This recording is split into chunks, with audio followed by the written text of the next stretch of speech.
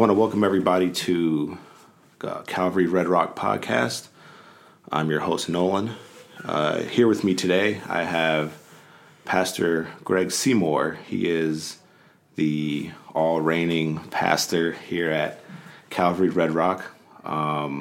Today, we're actually going to just do a quick introduction and overview of Calvary Red Rock and Pastor Greg, as far as how everything started and how he got into being a pastor and into the ministry. So I'm gonna go ahead and hand it over to him. He's gonna give us a quick backstory of himself and how he kind of fell into this calling. So. Well, thank you, Brother Nolan. And this is our first one. A little bit nervous, but we'll get the story out here. It's a testimony. So you asked me to give my testimony. It's really funny because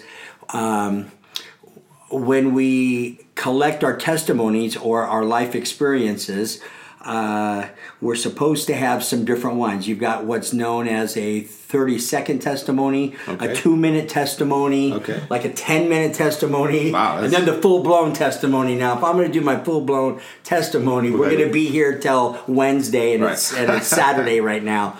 So I'll try to do this as quick as possible. I was an entrepreneur for my earlier adult life. I, even as a youth, always dreamed of being in business, running business, and getting very rich and retiring at 40 years old, a millionaire, and on and on. And honestly, I was on my way to doing that. I majored in business administration. I started businesses at a young age, and throughout my 20s was actually very successful at the stuff that I did. I had one little sidebar that was going on during those years, though, and that is I picked up quite an affinity towards drugs and alcohol. And so that was easy for me to do because my businesses were on autopilot. Things took care of themselves. I made a lot of money and had one bodacious drug habit that enabled me just to do a 19-year party. I always say I went to a party one night and I came home 19 years later. Wow. And it was quite the show. It sustained for a while, for a number of years, and then things began to crumble in my late 20s. I began to get in trouble with the law. My addictions took me to pretty hardcore drug usage, which led to problems in my first marriage. I ended up losing my first marriage because of my drug habit. And you would have thought that during that season, as well as losing half of the businesses that I had at the time to my ex-wife, would have been enough to maybe get me to shape up or get things right, but it didn't. I kept going, and it just was a spiral. I got in the cycle of the law. I was arrested over and over and over again for drug possession, drug sales. There was a lot of violence. There was spousal abuse, domestic violence. I met a girl who was like-minded with me at the time, who was going through a separation in her relationship as well, and we connected and went on probably the next 5-year trip to hell on earth. Had a child together. Things just really spun out of control. And at 35 years of age, and by this time I had lost my businesses. I lost everything, really. I lost my marriage, all my toys, my house, everything taken away from me.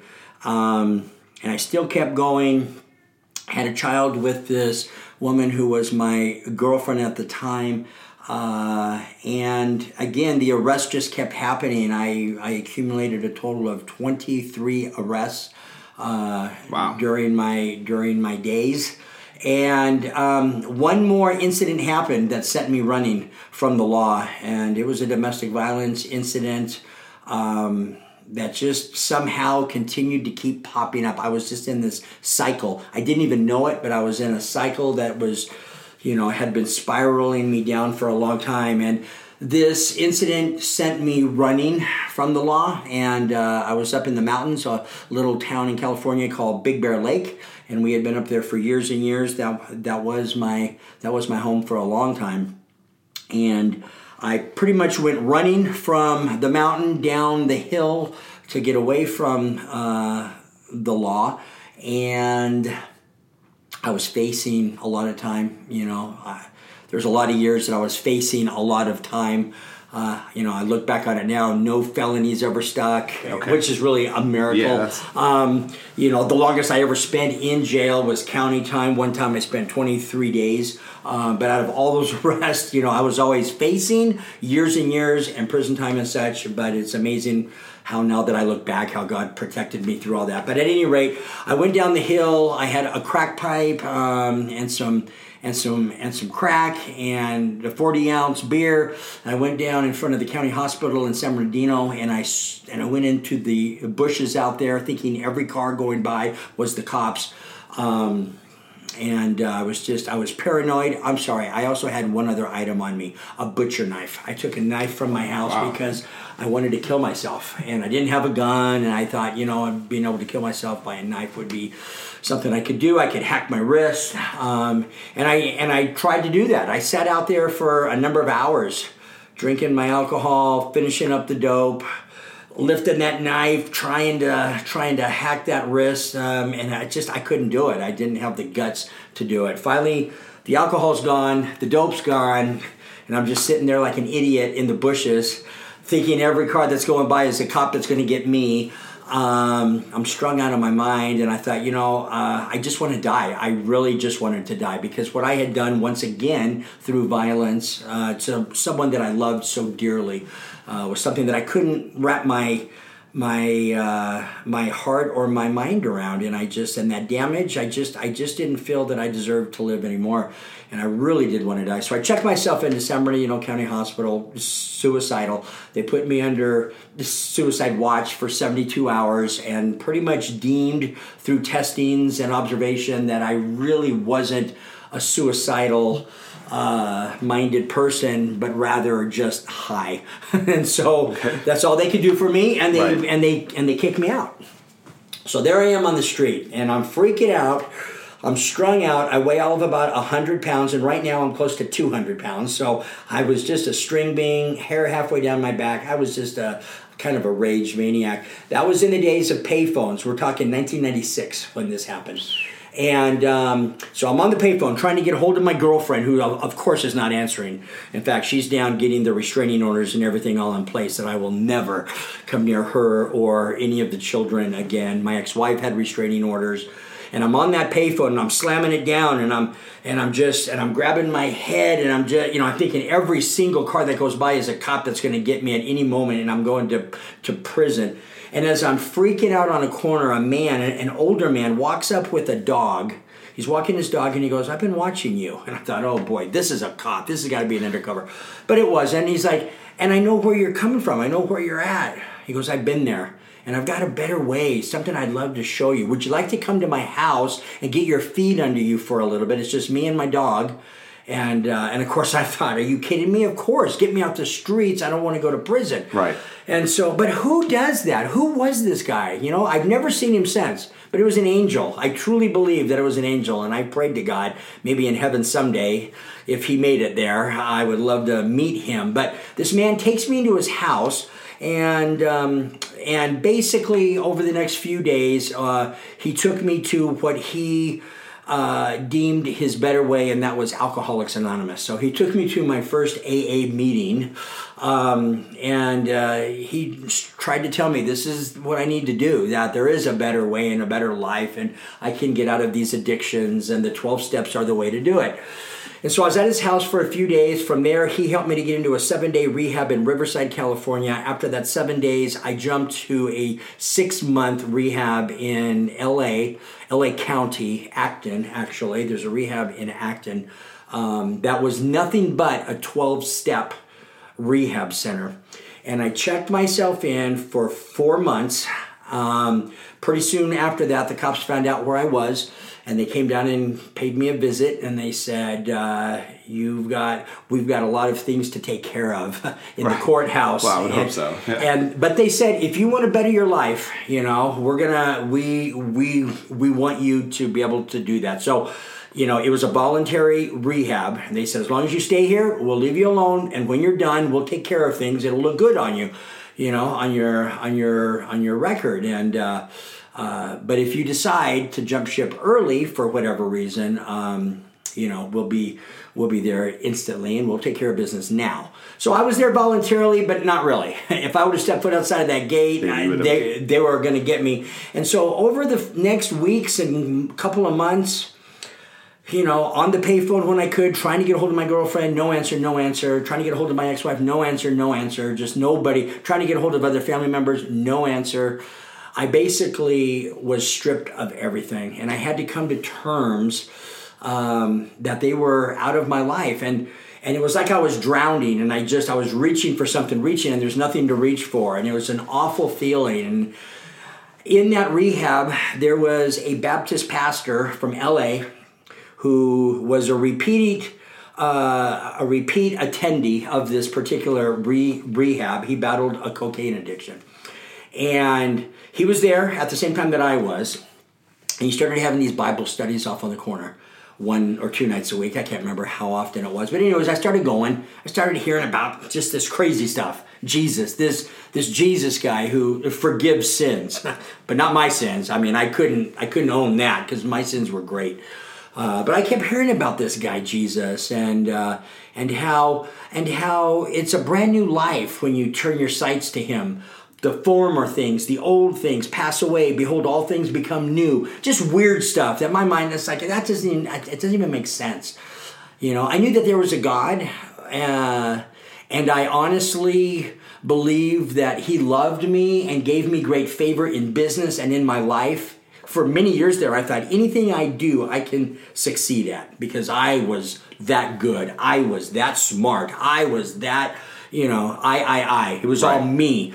And I even remember one day at my back window just looking up at the sky and saying, God, I know you're out there, and, why me? Why do I get so much favor and blessings? And I remember answering myself and saying, Greg, it's because you're such a good guy. I never stole. I never did anybody wrong. I believe that I had a good heart. And that was at that time? This was a little bit earlier when things were still being successful. Right. Yeah. And but my point to this is I remember saying, God loves me. I have favor with God because I'm a good person, which is what most of the world thinks, that we're good people. Good people go to heaven, right? So I always thought I was. But anyways, fast forward. So I'm in rehab now, and I'm starting to go to these Bible studies, and I'm learning about Jesus, and I'm learning about, God and how that has to happen through Jesus. That was the piece I never understood. I never had Jesus in the equation. I really had no church or anything growing up. So I started learning about that. I ended up accepting Christ as my Lord and Savior, which wasn't this big, the fireworks and boom, boom, boom. Right. It was just I accepted him, and I thought, I've lost everything. See, that's where God had to take me. He had to remove everything out of my life in order for me to understand that I need a lifeguard. Yeah. I mean, I am drowning, and that Jesus could be that lifeguard. Okay, I'm in a 12-step rehab, right? So in the meantime, I'm going to meetings. They had every 12-step meeting you could ever want there. Alcoholics Anonymous, Narcotics Anonymous, Cocaine Anonymous, Methamphetamine Anonymous, Sexaholics Anonymous, Overeaters Anonymous. I mean, Gamblers Anonymous. There's anonymous programs for everything they've got so many 12-step programs out there, but I loved it. I loved hearing about this higher power and how a power greater than yourself has to help you to overcome. You can't do it your own. I was soaking all that stuff up. They say to go, when you first get clean or sober, to go to 90 meetings in 90 days in these 12-step programs. Because I was in-house, I was locked up, so to speak, in a rehab center. I went to 400 meetings my first 90 days. That's all I did, morning to night. I tried all of them. I went to every 12-step meeting you could possibly want, and I finally settled in Narcotics Anonymous because they they focus on what they call the disease of addiction.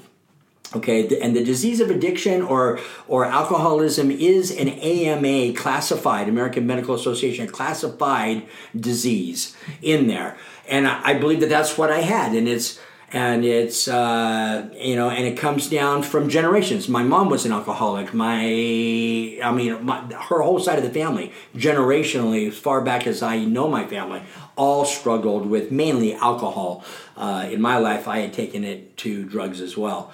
So I met Jesus. I'm going to these Bible studies. I'm just immersing myself in 12 steps. 6 months goes by. I ended up I extended for 2 months, so I stayed for 6 months in this rehab.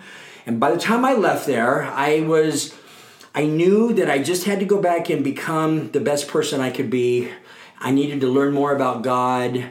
Someday maybe my kids would be 18. Well, I knew that they would be 18 and maybe they would want to see me at that time. But I knew that I had to be a dad that they would want to see. And so, and I knew that I was far from that at that point. So I dedicated myself to just jumping into Narcotics Anonymous, going to church and learning about God and my Lord and Savior, now Jesus Christ. And so I went back up to Big Bear Lake and, right across the street from my dad's house. I moved in with my dad, and like I said, he was the only one. Really, I lost all my family. All my business. Everything's gone, except my dad. He was that piece that was always there.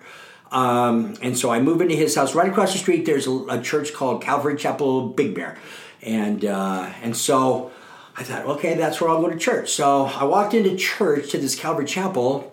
And the pastor opens up the Bible, okay? And I'd been going to church when I was in rehab. They would bus us up, on Sundays. I don't even remember where. I remember not getting much out of it, They didn't really hand out Bibles or they didn't really teach out of the Bible. But this Calvary Chapel up in Big Bear, he opened the Bible, the actual Bible, and he started to teach out of it. And you know what? I understood what he was saying. And it blew my mind. It's like, how can a loser like me, and I had picked up that Bible before and I'd read it and I tried to read it, as a story or whatever. It didn't, I couldn't understand it. It didn't interest me, but I was enthralled at what I heard this guy say. And I'm like, oh my gosh, this is unbelievable. I understand this. And I kept coming back every week. Wherever he would leave off, he'd pick it right back up the next week and start teaching right where he left off. And then I got to learn about this Calvary Chapel movement, and and one of their foundational distinctives is to teach verse by verse, expository style, out of God's Word, and it's continuous. So where they leave off one week, they pick up the next week. So I was up there for 9-10 months up in Big Bear, just learning and growing. I jumped into NA. I became I secretaried, I think, 3 meetings a week. I jumped into the area service committee of Narcotics Anonymous for San Bernardino County. I attacked it, right? I attacked my sobriety with as much fervency as I attacked my addiction. Okay. I was told that early on. To what lengths would you go to get your next high? Oh, dude. I'd go anywhere. I'd climb any mountain. I'd do anything for the next high. Well, will you do that for your relationship with God? Will you do that for your clean time now, your sobriety? How much are you willing to give? You gave everything in your addiction years. Are you willing to give that now? And so my answer was yes. I wanted to do right. So I was doing all that, and I was working at my dad's restaurant. He owned a restaurant up there. And out of the blue, 9 months later, 9 months after I had been running from the law, all of a sudden out of the blue, 9 months later, my girlfriend with my then 2-year-old son comes walking into the restaurant to see me. And my heart stopped, and I thought, wow, she wanted to see what this 9-month clean Greg looked like. Because she had never seen a 9-day clean, let alone a 9 months. Not even a 9-minute clean, Greg. You know what I mean? I was never clean. So do you accredit Calvary is what, Big Bear? Yeah. Do you accredit them as kind of like your start into realistically turning I guess your whole perspective around when it came to giving yourself to Jesus Christ, right? Do you think like that was like the start, or did you somewhat know beforehand and just really didn't accept it at first until you went to that church? Because exactly, it's like you said, how they, nobody was really reading out of the Bible until you went there, and then it was like a kind of like a epiphany where it was like, whoa, like this is how it's supposed to be. Absolutely. I had accepted Christ at that rehab. Right. I was going through the motions, as I've learned more about how God works and what this means in a believer's life. I now know that when I accepted Christ, the Holy Spirit came inside of me. The Holy Spirit now is in me. That happens when a person puts their faith in Christ. Before that, the Holy Spirit is alongside of them, right? Always trying to point them to Jesus. But when they finally make that decision and invite Christ in, now the Holy Spirit comes inside. So I did have the indwelling of the Holy Spirit, but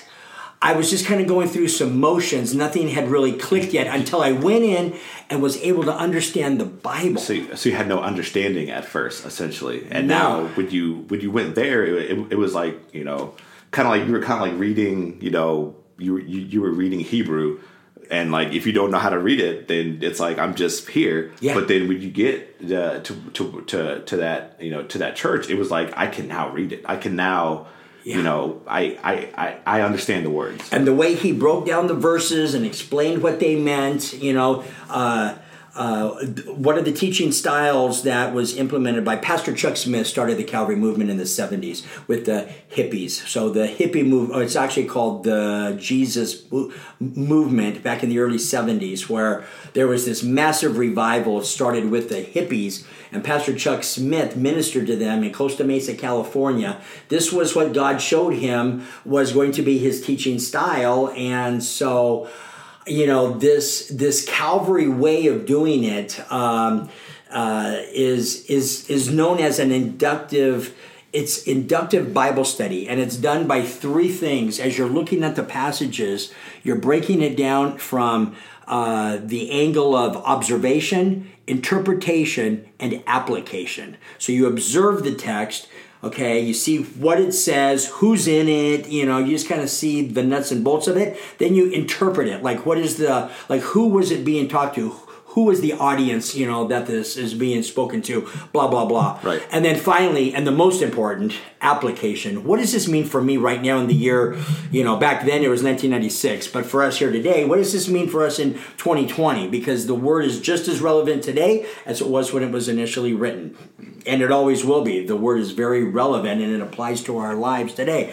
And that is a huge staple of the Calvary Chapel style of teaching. Calvary Chapels don't have the corner on this, but there isn't a lot of churches out there that teach directly from the Word of God as solid as Calvary's do. So with that said, just to put a little a period at the end of this, yes, it was the opening up of that word that just lit me up. And then I was talking to somebody in the congregation, and I honestly was struggling with my worth to live. And I had a lot of clean time. I was coming up on, a lot of months now. I was probably, by the time I had this conversation with this congregant, I probably had 6 or 7 months clean and sober. I still really wrestled with forgiveness. I can never be forgiven. I mean, I was really having a hard time with that. I couldn't forgive myself. Right. I was being told God has forgiven me if I've confessed and repented of my sin, but I was having a hard time understanding that and owning that. And so I really, I just thought, man, I've just done too much damage. And this congregant said, have you ever read a book by Pastor Chuck called Harvest? And I'm like, no, I'm new to church and everything. Yeah. I've never even heard of it.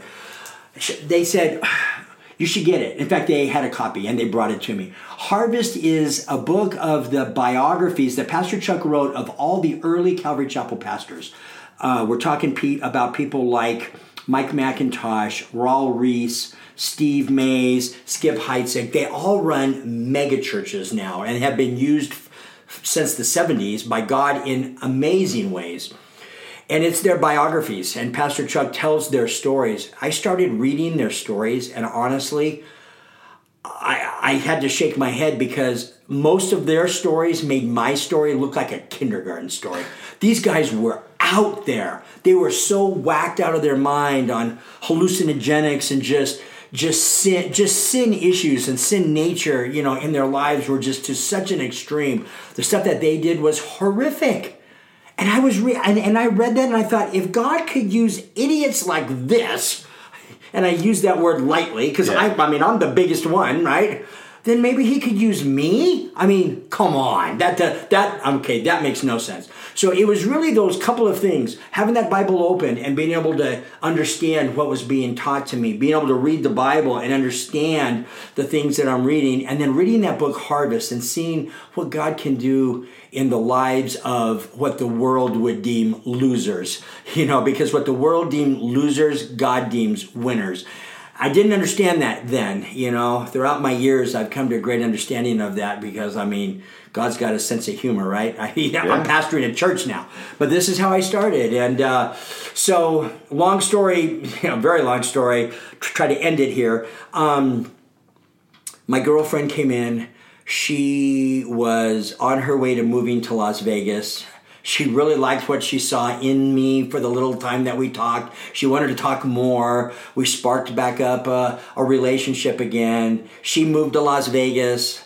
I said, you know what? I want to move to Las Vegas. I want to be with you, And she's like, well, first off, if you need a place to stay, you can come stay in the apartment with me and the kids, but you're going to be on the couch, right? And I was on the couch for 2 years.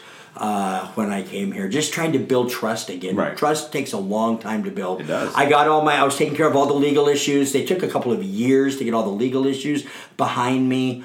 They eventually got behind me. I followed her out here. My sponsor in Narcotics Anonymous was like, you're stupid. You're moving to Vegas. You don't even have a year clean yet, because I was just a little shy of a year at this time that she moved, and I wanted to move. And you don't make any major life decisions in the first year, and and plus you're going to Vegas. That's drug addict Disneyland. Oof. You're dead. He goes, I wash my hands of you. You're done. And he threw some colorful language in there, obviously, and told me, a few things, and said, I'll see you wherever I see you, kind of a thing. And it was really sad. I moved here to Vegas. I immediately got plugged into church, and I immediately got plugged into Narcotics Anonymous.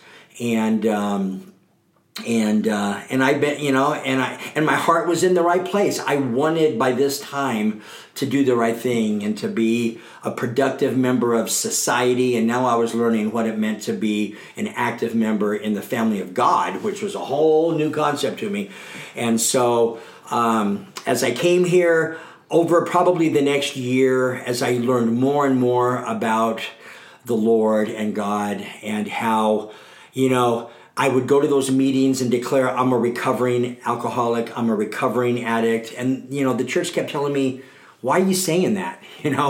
It's done. You're recovered. And I'm like, no, I'm not, because that's not what those rooms teach, the 12 steps. It's like you're always going to be. You need those meetings for the rest of your life. You need to work those steps, okay, because you have a disease. And you're just as far from that next drink or hit off the pipe as the next person. And so you've got to keep going, and you actually become addicted to those meetings, okay? But I didn't realize it at the time. But as the Lord was becoming more and more evident in my life, and plus, this whole higher power thing, Jesus Christ became my higher power. It's all about Jesus.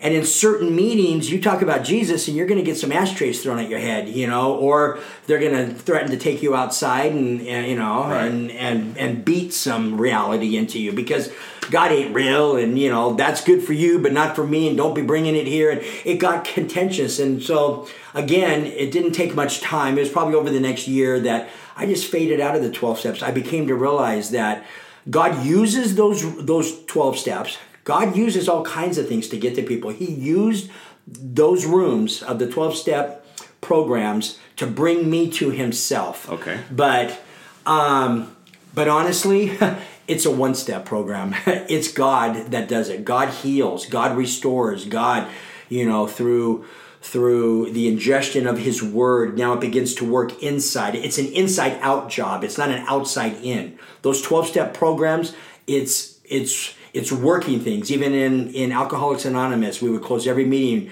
with a prayer, and then we would all chant, "It works if you work it," okay? Which is just goes against the way God works, It's like God does all the work. You get saved, the Holy Spirit comes in you, and the change happens from the inside out, not from the outside in. Outside in is temporary. Inside out is eternal. And I began to understand that change. And so I came here. I went to work in the restaurant industry. I started with Applebee's. I went into management. I worked my way up.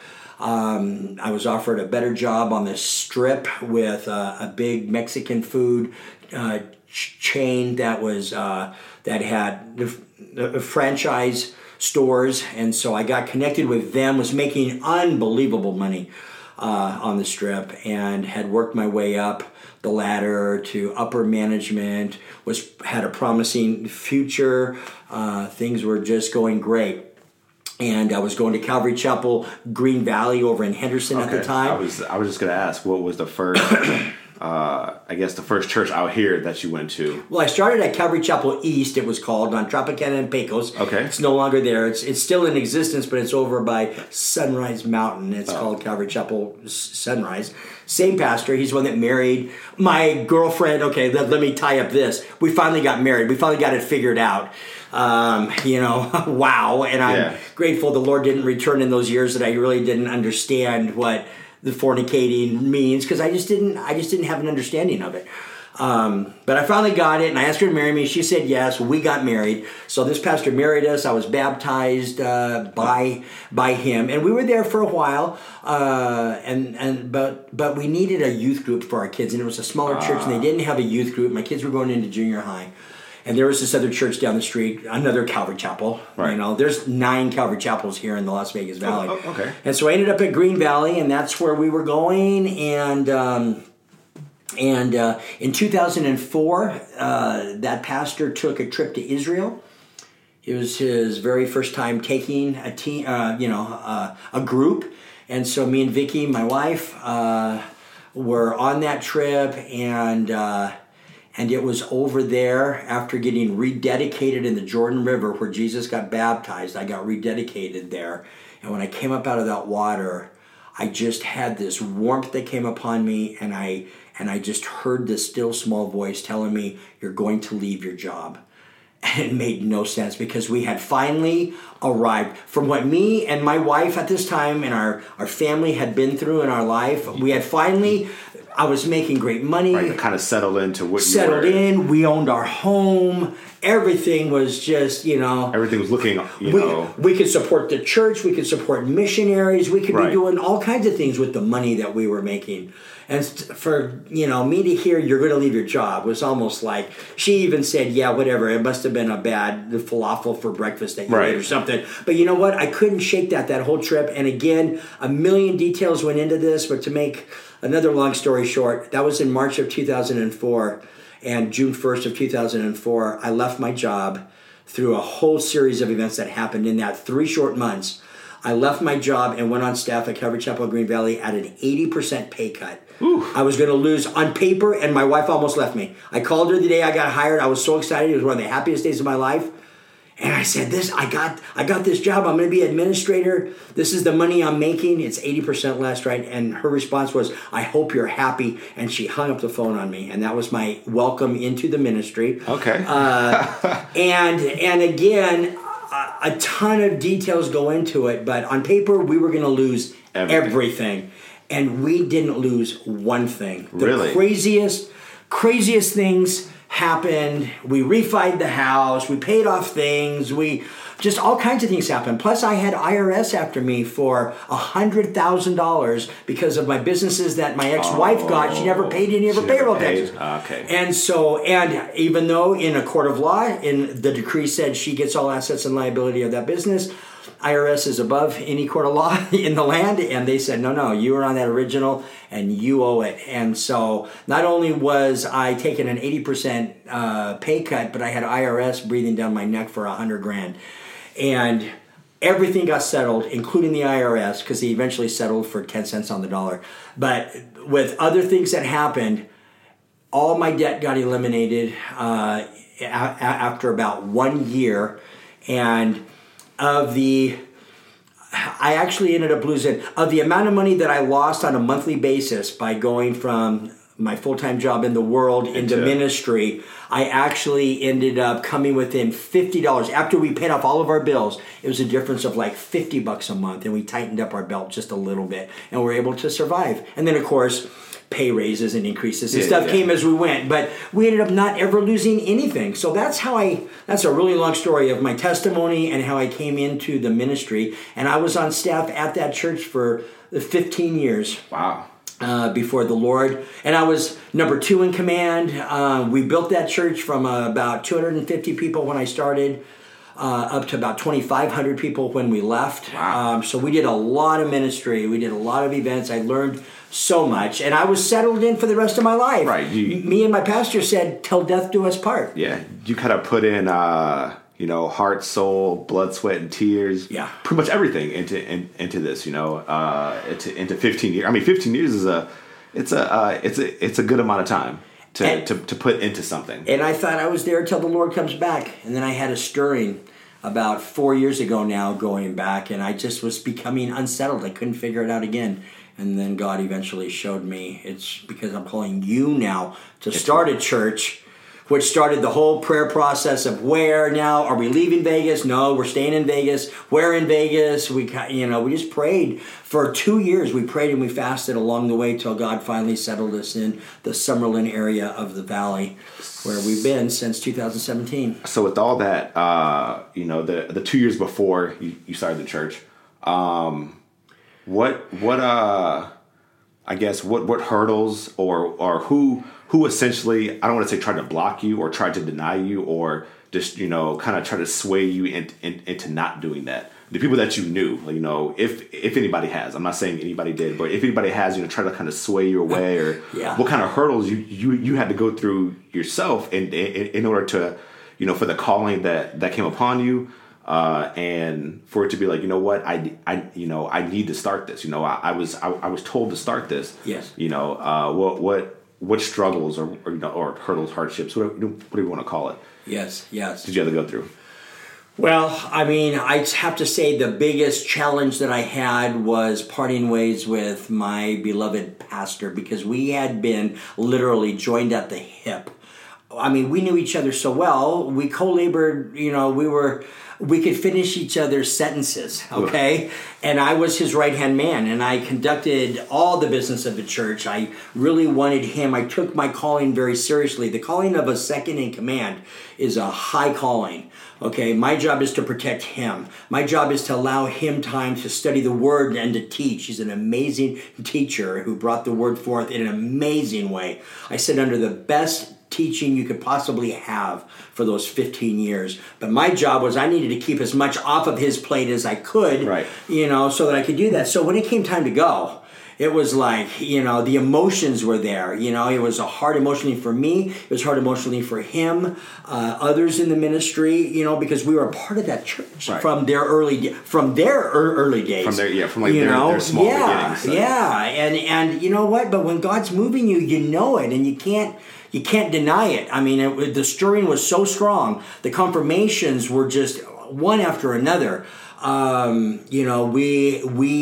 We had been given, the location. It is in Vegas. It's on the west side of the valley. It's in the specific part of the west side of the valley. All of those took months and months of prayer, as God was showing us through different ways exactly where we're going to be. We had all of that. And when that happened, there was an opportunity at the church I was still at for us to go out on the mission field and to lead a team of young adults for 1 year. And my pastor came up and asked, so it's a program for 18 to 29-year-olds.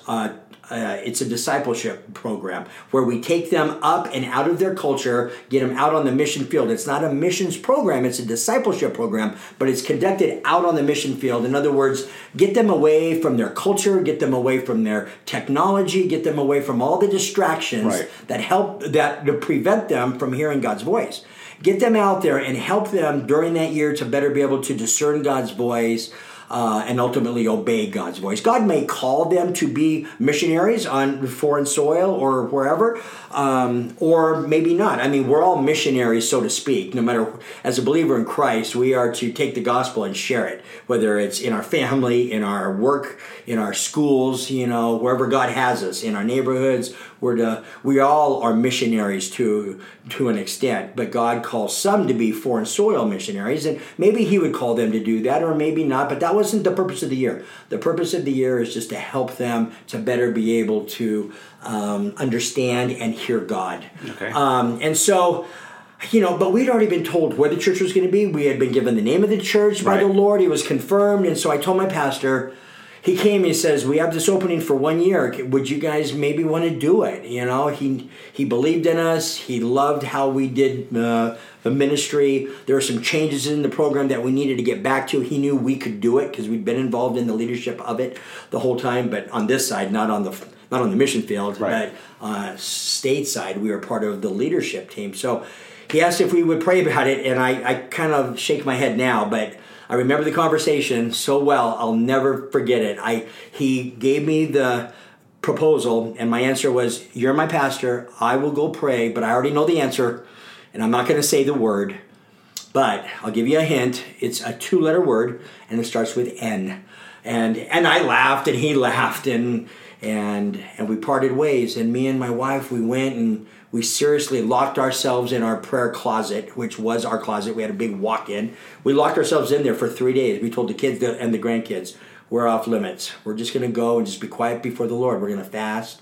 We took some water and some bread in there, and some notebooks and our Bibles, and we just sat. And we sat for 3 days. And You know what God said? God said, no, you're going on the mission field. And it made no sense. It's like, we don't have time for this. At the time, it made no sense. At the time, it made no sense. Thank you.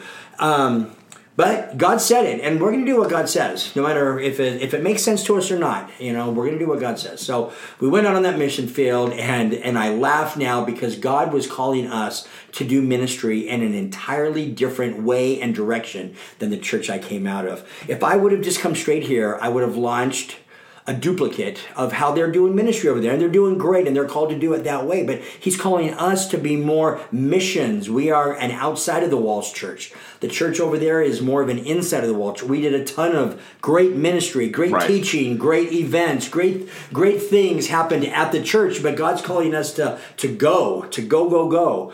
And to raise missionaries and to send them and to establish churches internationally. And I would have never known that if we wouldn't have gone out on the mission field for that year. Stayed here. So it was a plan that like you said before, that God knows the plans. Right. He knows what's going to happen regardless. Amen. Even if you don't know. Yep. So and you saying at first, like, no, I'm not going to do that. We're going to go our separate ways. In your mind, it was like, hey, I learned so much, from this guy that, I'm going to do what he had been doing because it works. Yeah. But, it's like you said, going out on that mission was like, man, his way does work, but it probably doesn't work for me.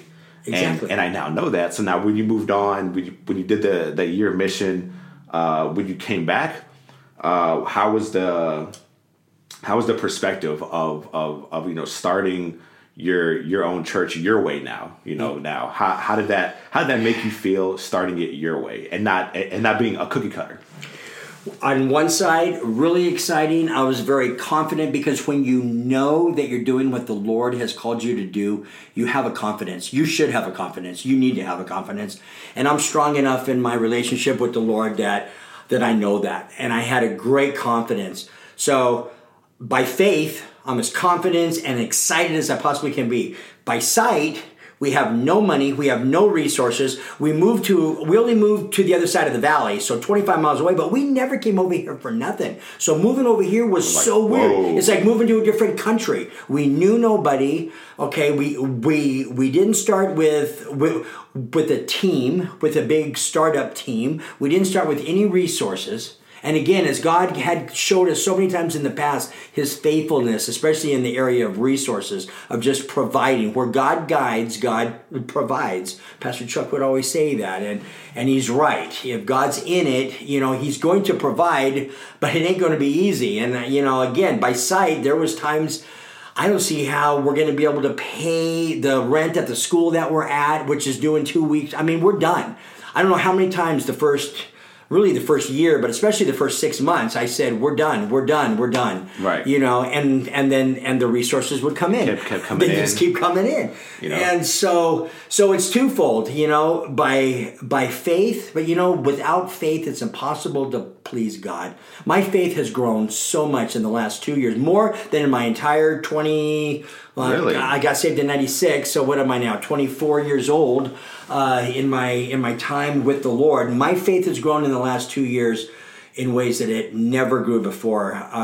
This is the hardest thing and the most rewarding thing that we've ever done. And so, all kinds of things are happening at the church. It's exciting, We're a smaller church. If everybody shows up right now, we're about 120. So I wouldn't say small. I say intimate, a more intimate type of church, which is, it's not bad, obviously. I mean, you're relationship. Right. You get to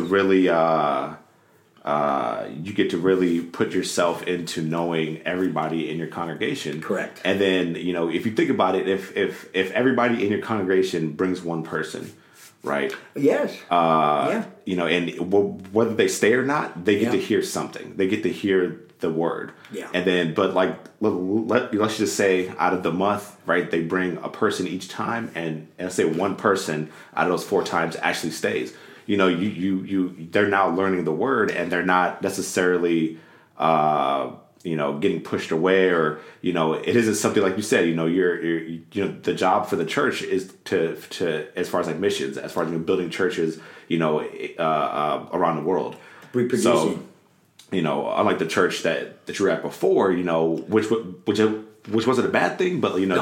they were more internal, that they're more here, and that's, it's like you said, that wasn't a style that, probably God knew that you weren't. I don't want to say weren't going to be good at, but it was probably it was probably a style that's probably it. That he probably saw like that isn't for you. Right. It's not your. Exactly. It's not your lane. It's not your field. So he knew automatically what you were really good at. Yes. So he first tried to softly point you in the right direction. You obviously weren't listening, and then he came down and was like, "Look, this is what you're doing." Everything in my life, he's had to pretty much hammer me on. Yeah. I'm a knucklehead. I don't get things easily, but God is relentless, and He will move us where He wants us, whether we cooperate with him or not. Right. So that's the great thing. I was just wanted to say, Nolan, real quick, is that, Pastor Chuck would always say, healthy sheep beget healthy sheep. And so as people are coming and experiencing what I experienced all those years ago, where the Bible gets opened and there's a teacher up there explaining, and they can now understand the Bible. I have a church filled with those people right now, and I just love it, because I remember like it was yesterday, me crawling into Calvary Chapel Big Open Bear, that book up, and how I felt. Well, I've got them all over, and so as they take their excitement and share it with their neighbors, others, that they know, really it's the grassroots expansion that's going to take place. Pastor Chuck would always tell us, Calvary's don't grow in numbers fast. It takes time for the Word of God, because the way it's taught, that's a lot. It's a lot of truth. It's not feel-good messages. No. You don't walk out of there, feeling like you are king of the world, and you shouldn't, because the Word of God is a mirror that we need to reflect our own lives out of, and that's our measuring stick, is the Word of God, and you know what? We're a mess, and that's how the conviction works. Is you read the Word, the Holy Spirit shows you how short you fall of that, and then when you leave, now that's your marching orders. Now what are you going to do about it? You know what I mean? That's how God grows us and strengthens us, and that's how change happens. But it's not the most popular way. Very few churches teach that way anymore. They're topical teachings. They're very feel-good teachings.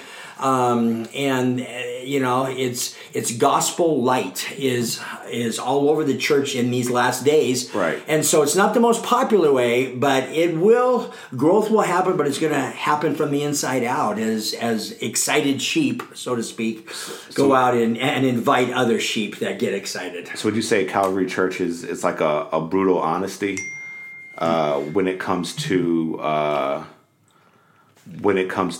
that, as far as just kind of like being like an honest person, right? Nobody, people want to have that honesty from a person, but nobody really wants that honesty told to them, right?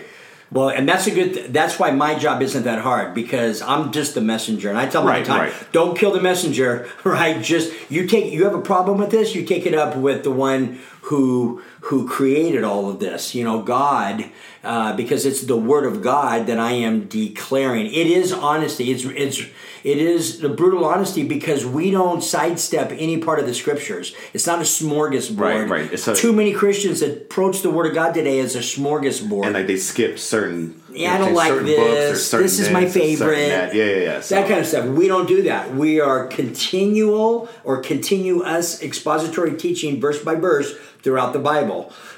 Wherever we leave off, we pick it back up. So we're covering the good, the bad, and the ugly. The Bible's filled with a lot of different things, right? And all of them apply to us today. So is that where you would say why would people choose Calvary churches over any other church? And it's not to say every other church is bad or is good. No. But like what do you? I know we talked about the whole honesty and reading from the book.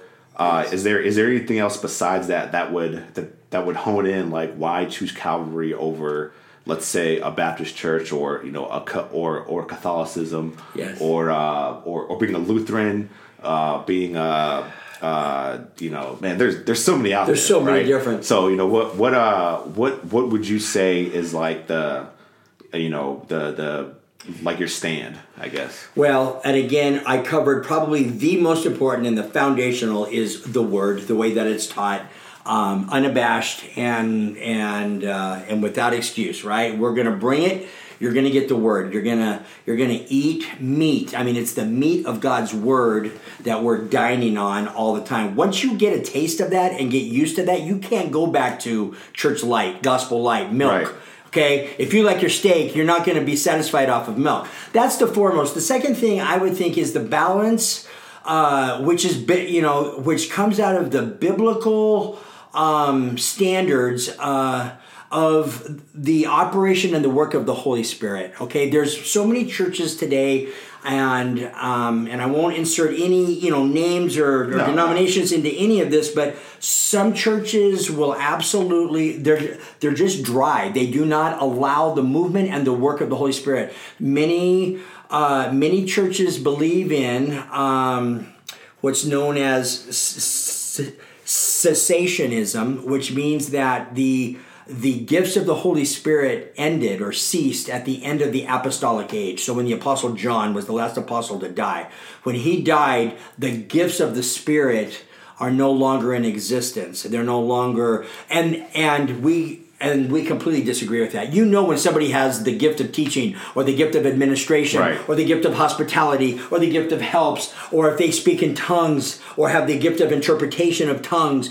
the gifts, I don't know. I've never been able to understand that, how you can, and I know the verses that they use to argue that, and their argument's weak. I'm sorry. So many of them quench or minimize, what they allow the Holy Spirit to do. The Holy Spirit is a gentleman. If he's pushed away or interrupted, he will back off. Same with Jesus. God does not force himself upon anybody, right? We have to. There is the freedom of choice that we have, right? There's the sovereignty of God. Is completely in operation. Calvinism is true. But there's another side to that coin, Arminianism, which is man's free will. It is equally as true. And so we are not Calvinists, we're not Arminianists, we balance them both.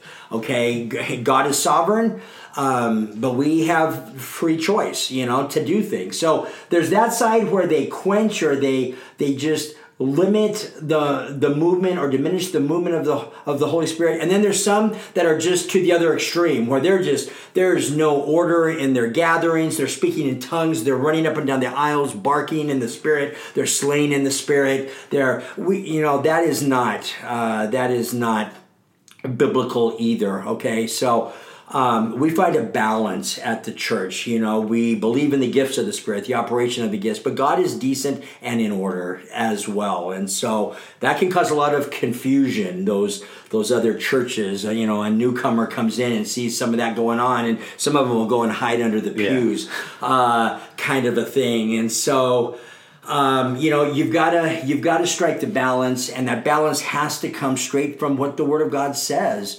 The Bible says that the Apostle Paul said that the gifts of the Spirit are subject to the prophet.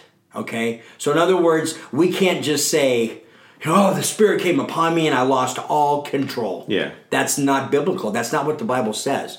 Okay, the Spirit will never just overtake us and cause us to do things that are out there. Unheard of. Right. Right. So, anyway, so I would say those are the two things, the Word of God and how we handle the work of the Holy Spirit, which I think is very important in how churches operate today. And all throughout church history, but today is no less important. So, in conclusion with this, what's going forward when it comes to the Calvary movement and also Calvary Red Rock? What's the any advice or anything that's going to be happening within this year, coming up? Well, this year is a very challenging year, and hopefully the listeners that hear this will understand that. All you have to do is turn on the 5 o'clock news and see what's happening in all different types of our country and of our world. There's just a lot going on that we as believers need to be able to navigate through. For Calvary Red Rock, we're going to stay committed to the Word. We're going to teach the Word, week by week. We're going to study the Word. We have a Bible reading plan out. I'm encouraging everybody to be in the Word throughout the week. We as believers need to read God's Word every day. Okay, there's no spiritual growth that's going to take place without the ingestion of the Word. You can never get enough of the Word in you. And so whether you understand it or don't understand it, there's some great study Bibles out there. Get a study Bible, but find a reading plan. We have a reading plan for our church, but there's a ton of them out there, and start reading the Word every day. So we're going to do that. I'm going to keep encouraging people to grow in the grace and knowledge of their Lord and Savior Jesus Christ, specifically by staying in the Word. We launched 3 international churches in 2019, 2 in Mexico, 1 in Cambodia. We are going to maintain those works, but we are going to slow down on international projects and really focus on Vegas for 2020. That we believe is what the Lord has showed us for 2020. Really work on the congregation of our church. We meet at Palo Verde High School, which is a huge high school here in the Summerlin area. We've got a great mission field right at that school, let alone Summerlin, let alone the Las Vegas Valley. Okay. So we're going to focus more here for the year 2020, maintain what we're doing overseas, and there's a lot to that as well. And so, I just encourage people, we're in an election year. There's just a lot of decisions and a lot of narratives and talk going on out there that we need to be careful of and make sure that we're plugged into God's Word and hearing His voice. We don't, as believers, I always say, we shouldn't be concerned about following the donkey or the elephant, right? We follow the Lamb. Right. Right? And He's the King of all kings, and He's the one who's ultimately in control. And so press into that. See what that means for you individually in this upcoming year. Okay, no problem. Well, I definitely appreciate that. That was really good first episode. So I also want to, if you want to kind of put in a, as we call it, a plug to your services. Sure. To the continuous ones, right? Yes. And then from there we'll go ahead and end it. This is great. All right, we meet at Palo Verde High School. We meet in the Performing Arts Theater. We love it there. We meet every Sunday morning at 9:30.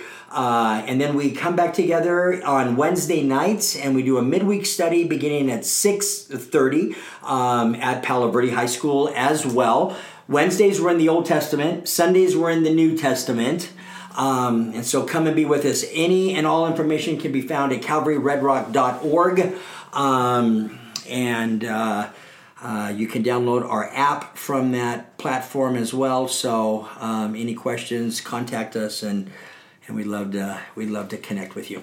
All right. Well, like I said before, I appreciate that. Appreciate you coming on. Everybody, please stay tuned. We're gonna have more episodes drop. We love you guys. We appreciate you guys. Please like, subscribe, leave comments for anything that you want to hear in the future. Or that you can go to that website, leave any kind of comments that you'd like to hear in the future as well. You guys have a very blessed day.